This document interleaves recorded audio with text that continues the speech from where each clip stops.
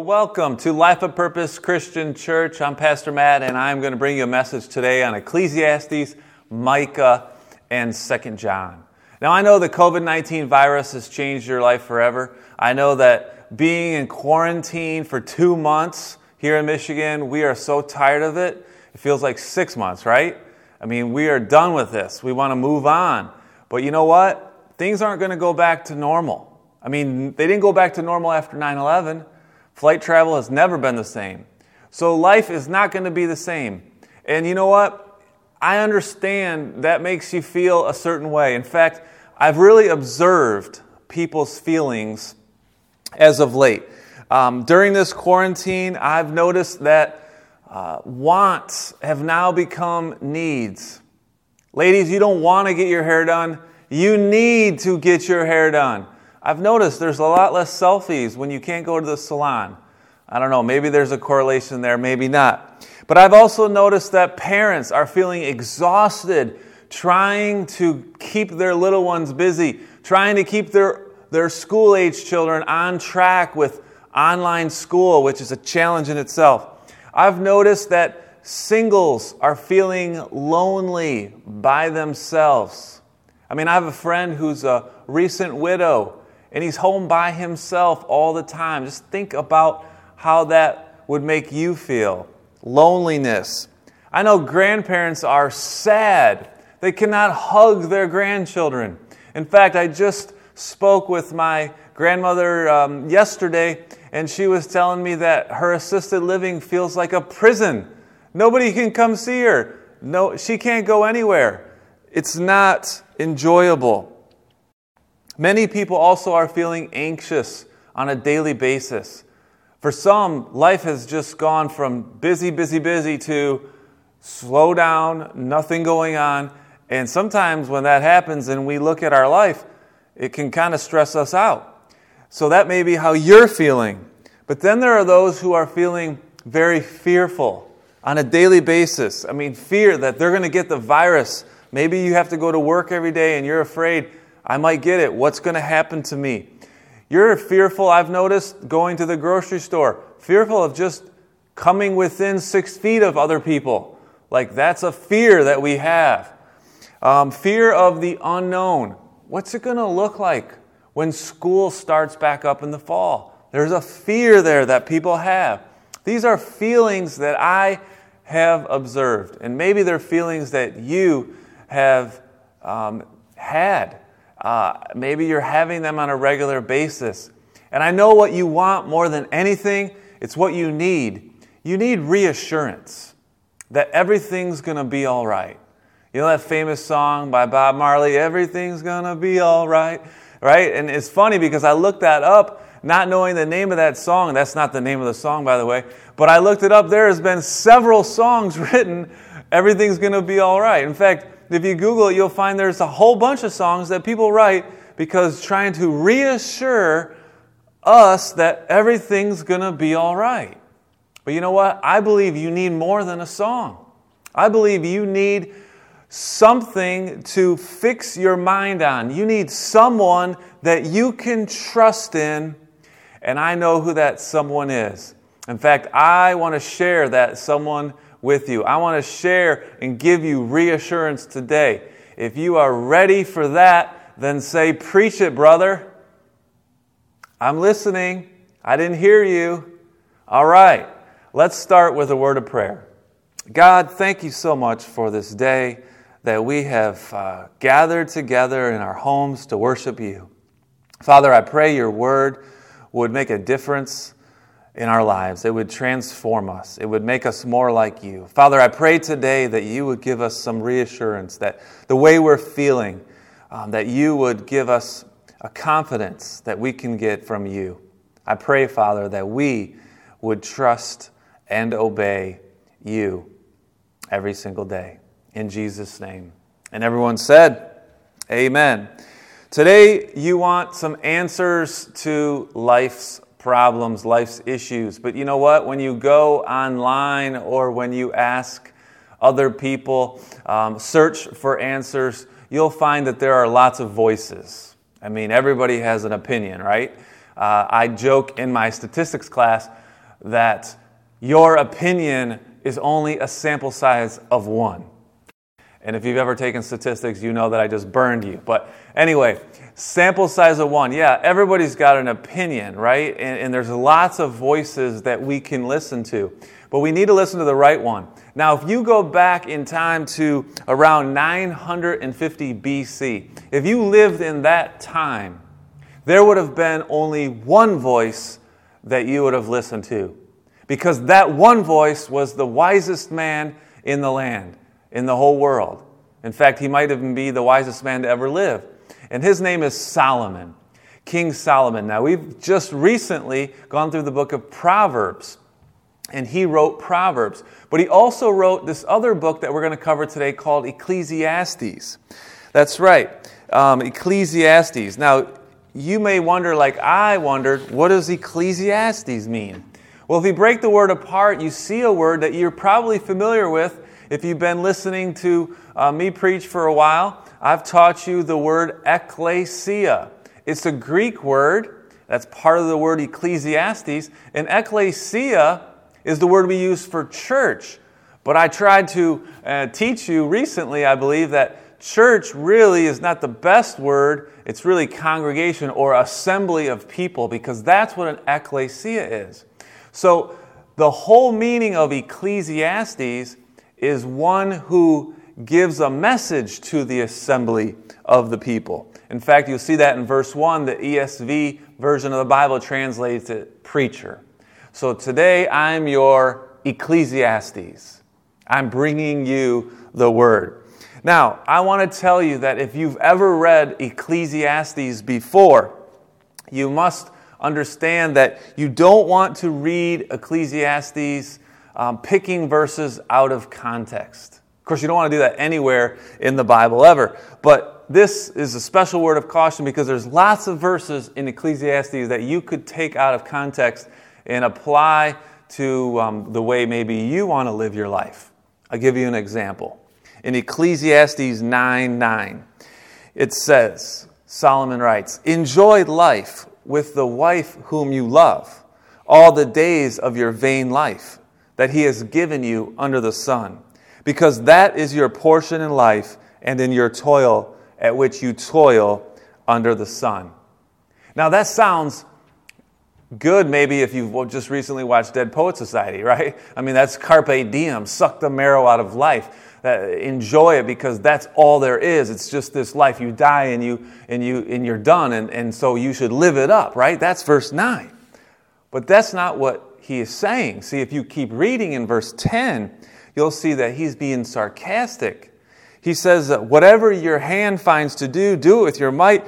There's no work or thought or knowledge or wisdom in Sheol, Sheol, to which you are going. And so Sheol is the place of the dead, as in hell. Solomon is being sarcastic here. Like, live however you want to live. Doesn't matter anyway in the end. See the sarcasm? I hope you see it. In fact, he says 26 or so times, there's nothing new under the sun about life. It's all vanity. It's meaningless. But you got to understand, that's sarcasm. That's not really what he believed, as we will see, as we take the book as a whole. So please always interpret each Bible verse within its context. Now, Solomon had a very unique opportunity, I believe, because he was very rich and powerful. He could do anything he wanted to do. And in this book, he tells you that he has done it all. I mean, everything you could possibly do on this earth, he's done it. And his conclusion, it's meaningless. It's not purposeful. Now, I know you probably want to do some amazing things. Like, you probably have some dreams of some things that you would like to do if you had unending resources, right? Endless resources, you could do whatever you wanted. Every year, our family heads down to Florida for Christmas. And we go down there, and I love it because I get to go fishing. And that's something I love, and you know that. So when I head down to Florida, I find different places on land that I can go fishing. But what I would really like to do, if I had endless resources, I would love to hire a charter boat captain. I would love to go fishing with a charter boat. The problem is it's $400 for the day. And it's just not in the family budget. So I don't go. But I would love to do that. If I had Solomon's money, I'd do that every day. But I would come to the same conclusion that he has. It's meaningless. It doesn't have purpose. Sure, I'd have some good pictures for Facebook. Sure, I'd be able to make some good videos for my YouTube channel. But I'm not going to find meaning and purpose just because I can spend a bunch of money and go out fishing all the time. In the end, when you've done it all, you'll come to the same conclusion as Solomon. It's all meaningless, right? Unless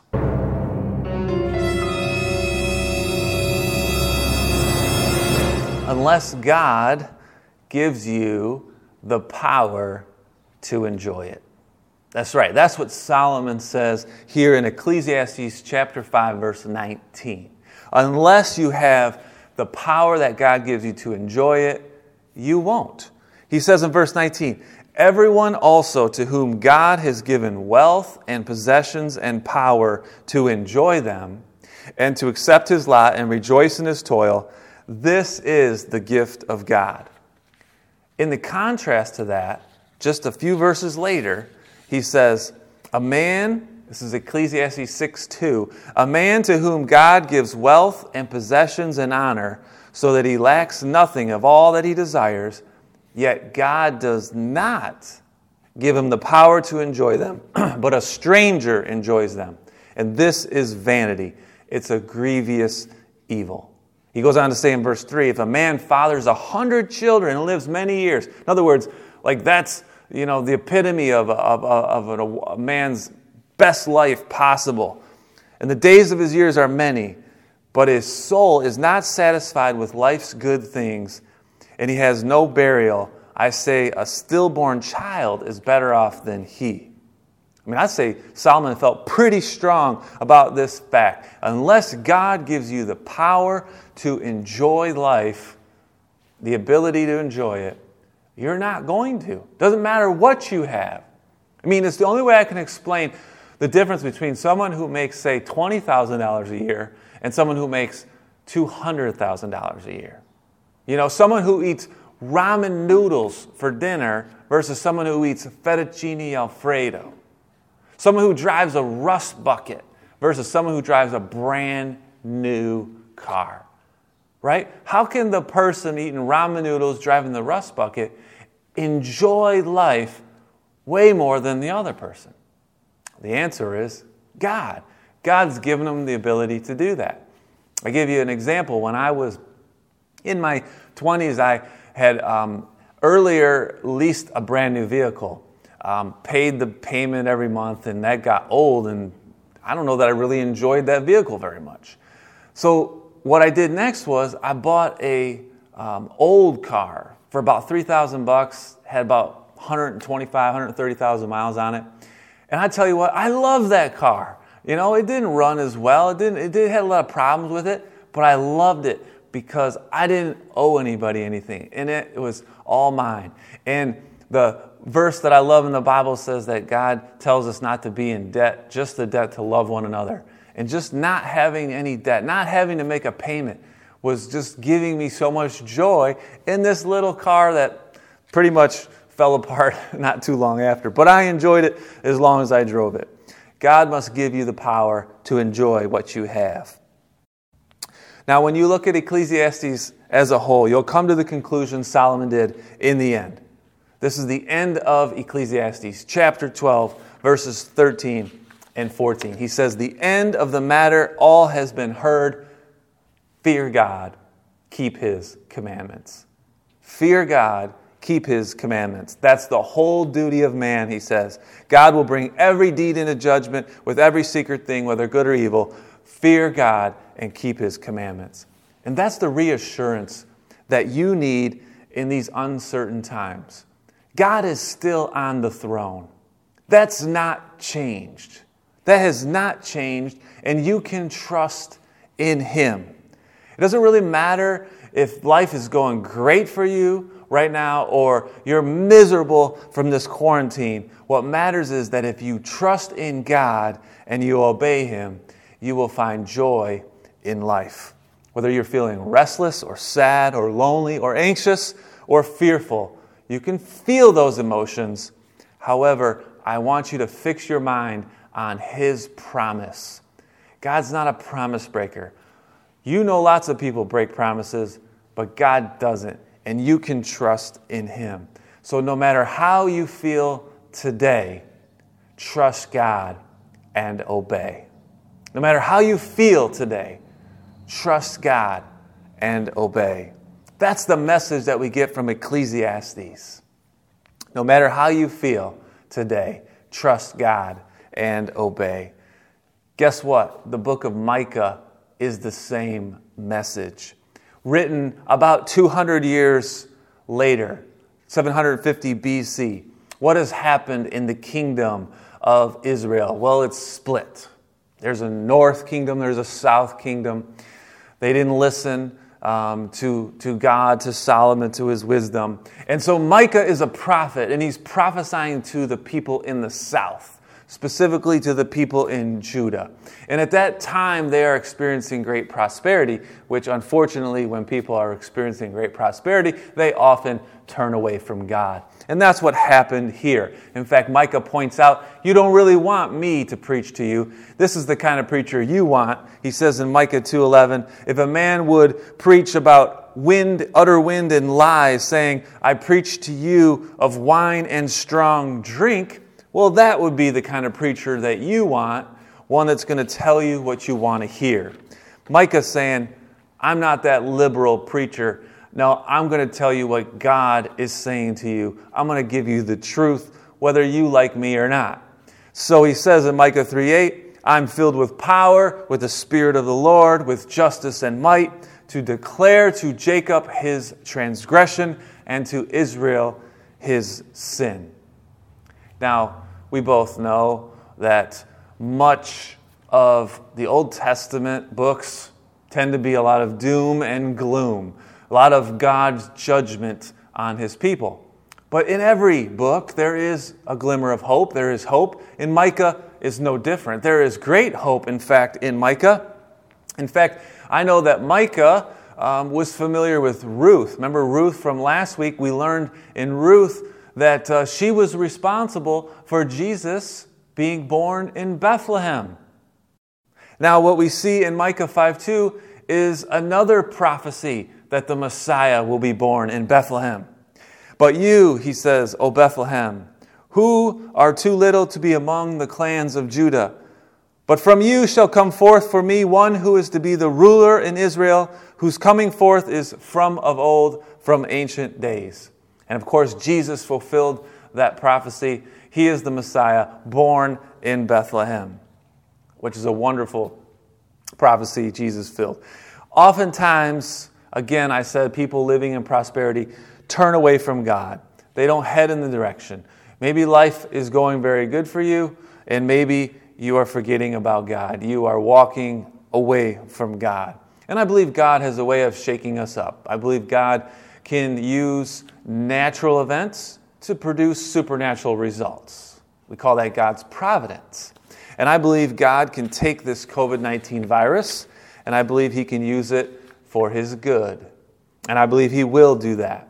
You see, in Micah's day, there was bad news a little north of them. The northern kingdom that had split off, they went into captivity, while the southern kingdom, Judah, the people Micah was preaching to, they were loving life, experiencing prosperity. But yet, just north of them, those people went into captivity.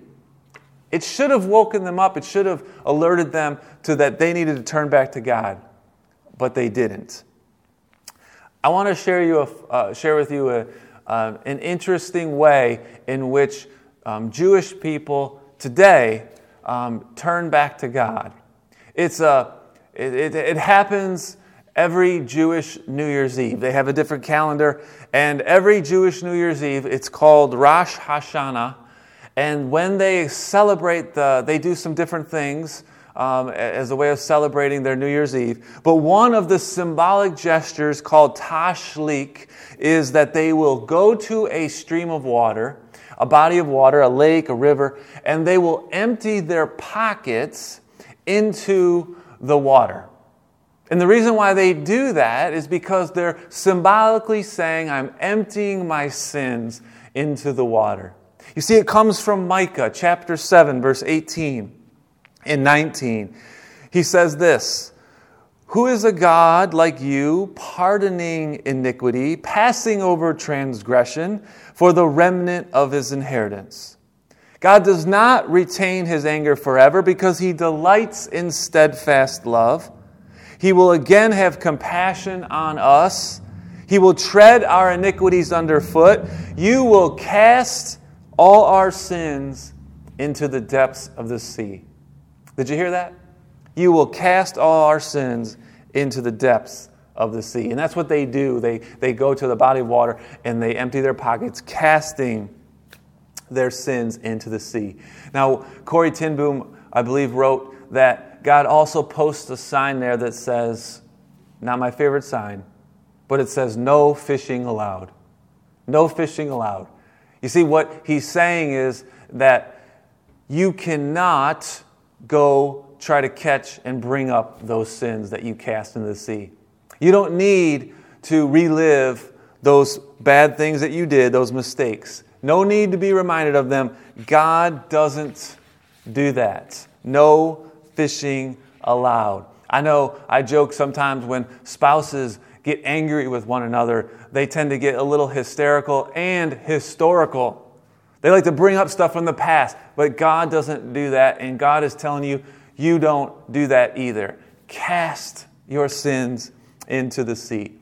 If you have sin in your life today, I'm telling you to confess that to God. He will forgive you, and He will forget it. He won't bring it up again.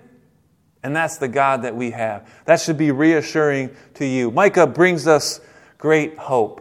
He concludes at the end of his letter here, his book, if you ever wonder what God would want from you, this is one of my favorite verses. If you ever wonder what God wants from you, Micah 6:8 tells you.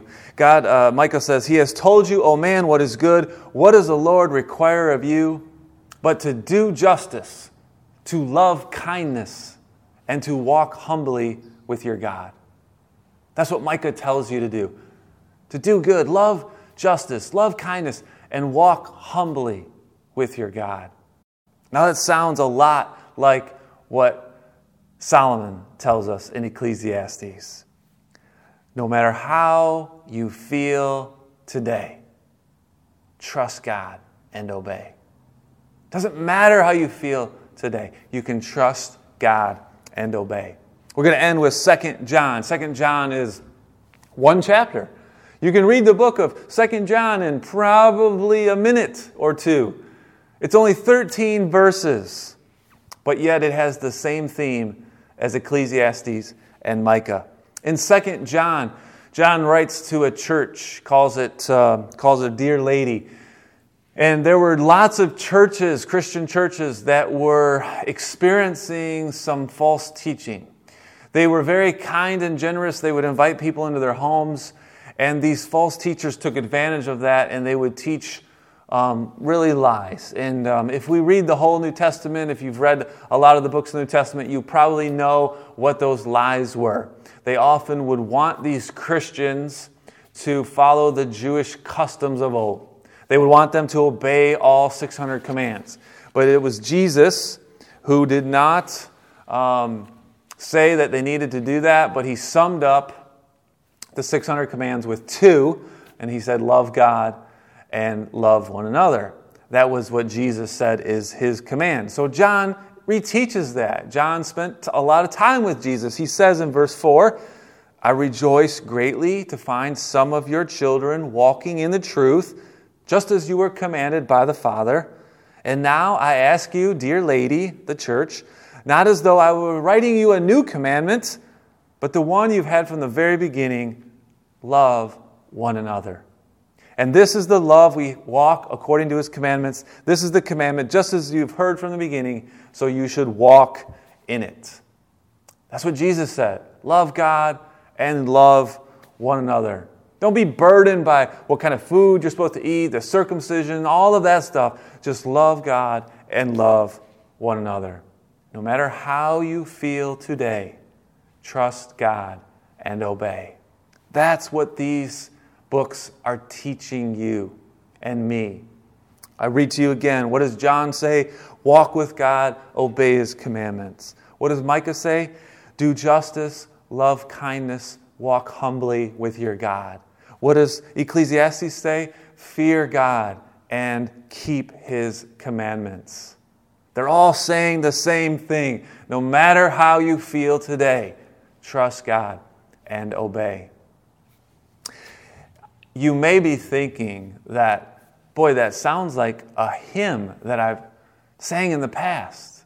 And it is. It comes from Trust and Obey. One of the most popular hymns of all time is Trust and Obey. And I want to share with you how that song, that hymn was written. It's a little history, if you will. It was a Dwight L. Moody evangelistic meeting in Brockton, Massachusetts. In Brockton, Massachusetts, a young man stood up to testify about his confidence of salvation. He said, I'm not quite sure, meaning he wasn't really sure if God would actually forgive him of his sins. He's like, I'm not really sure, but I'm going to trust and I'm going to obey. And when he said those words, when he gave that testimony in front of everyone, there was a man that was responsible for the music that night. His name was Daniel Towner. And those words, I'm going to trust and I'm going to obey, were just seemed to be so profound to him that he scribbled them on a piece of paper. He tucked it in his pocket. And when he got home, he sent them to a friend of his, a pastor named John Sammis. And in his letter, he told him about the young man's testimony, told him the whole story, and he asked Sammis to write a letter or a song. And Sammis quickly transformed those words into a hymn chorus, which goes like this: Trust and obey, for there's no other way to be happy in Jesus. Trust and obey.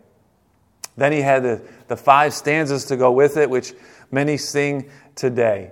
But I want to tell you another story that goes right along with this hymn.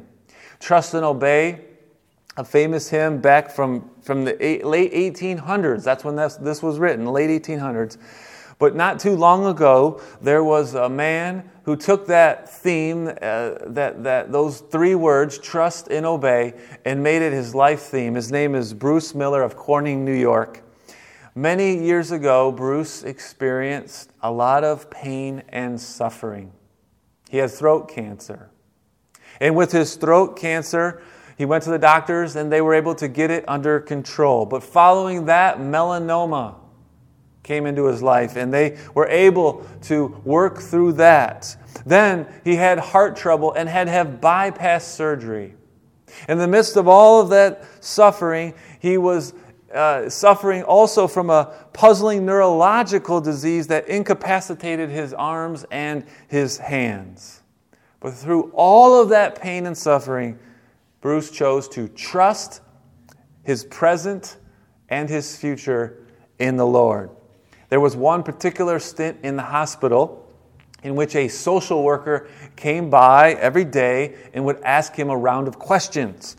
And she would name words, she would give words that were feelings, and that he was supposed to describe on a scale of 1 to 10 how strongly he felt. 10 would be, couldn't be higher, it's the extreme. So she would say happy, she would say depressed, she would say tense, and he would give a number based on his feelings. And one of the categories was trust.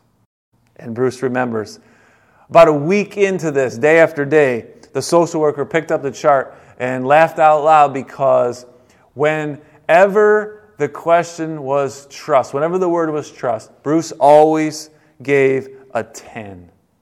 Always gave a 10. And he smiled at her and he said, I don't put my trust in doctors or prescriptions. I put my trust in the Lord. I've done that a long time ago, and I've obeyed Him, and I have find joy in that. No matter how you feel today, trust God and obey, for there's no other way to be happy in Jesus but to trust God and obey.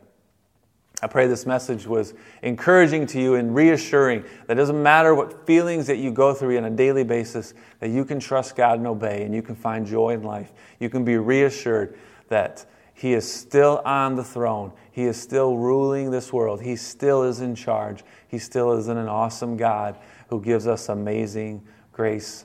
I pray that as we sing this final song, that you will just take those words in, to trust and obey. There's no other way to be happy in Jesus but to trust and obey.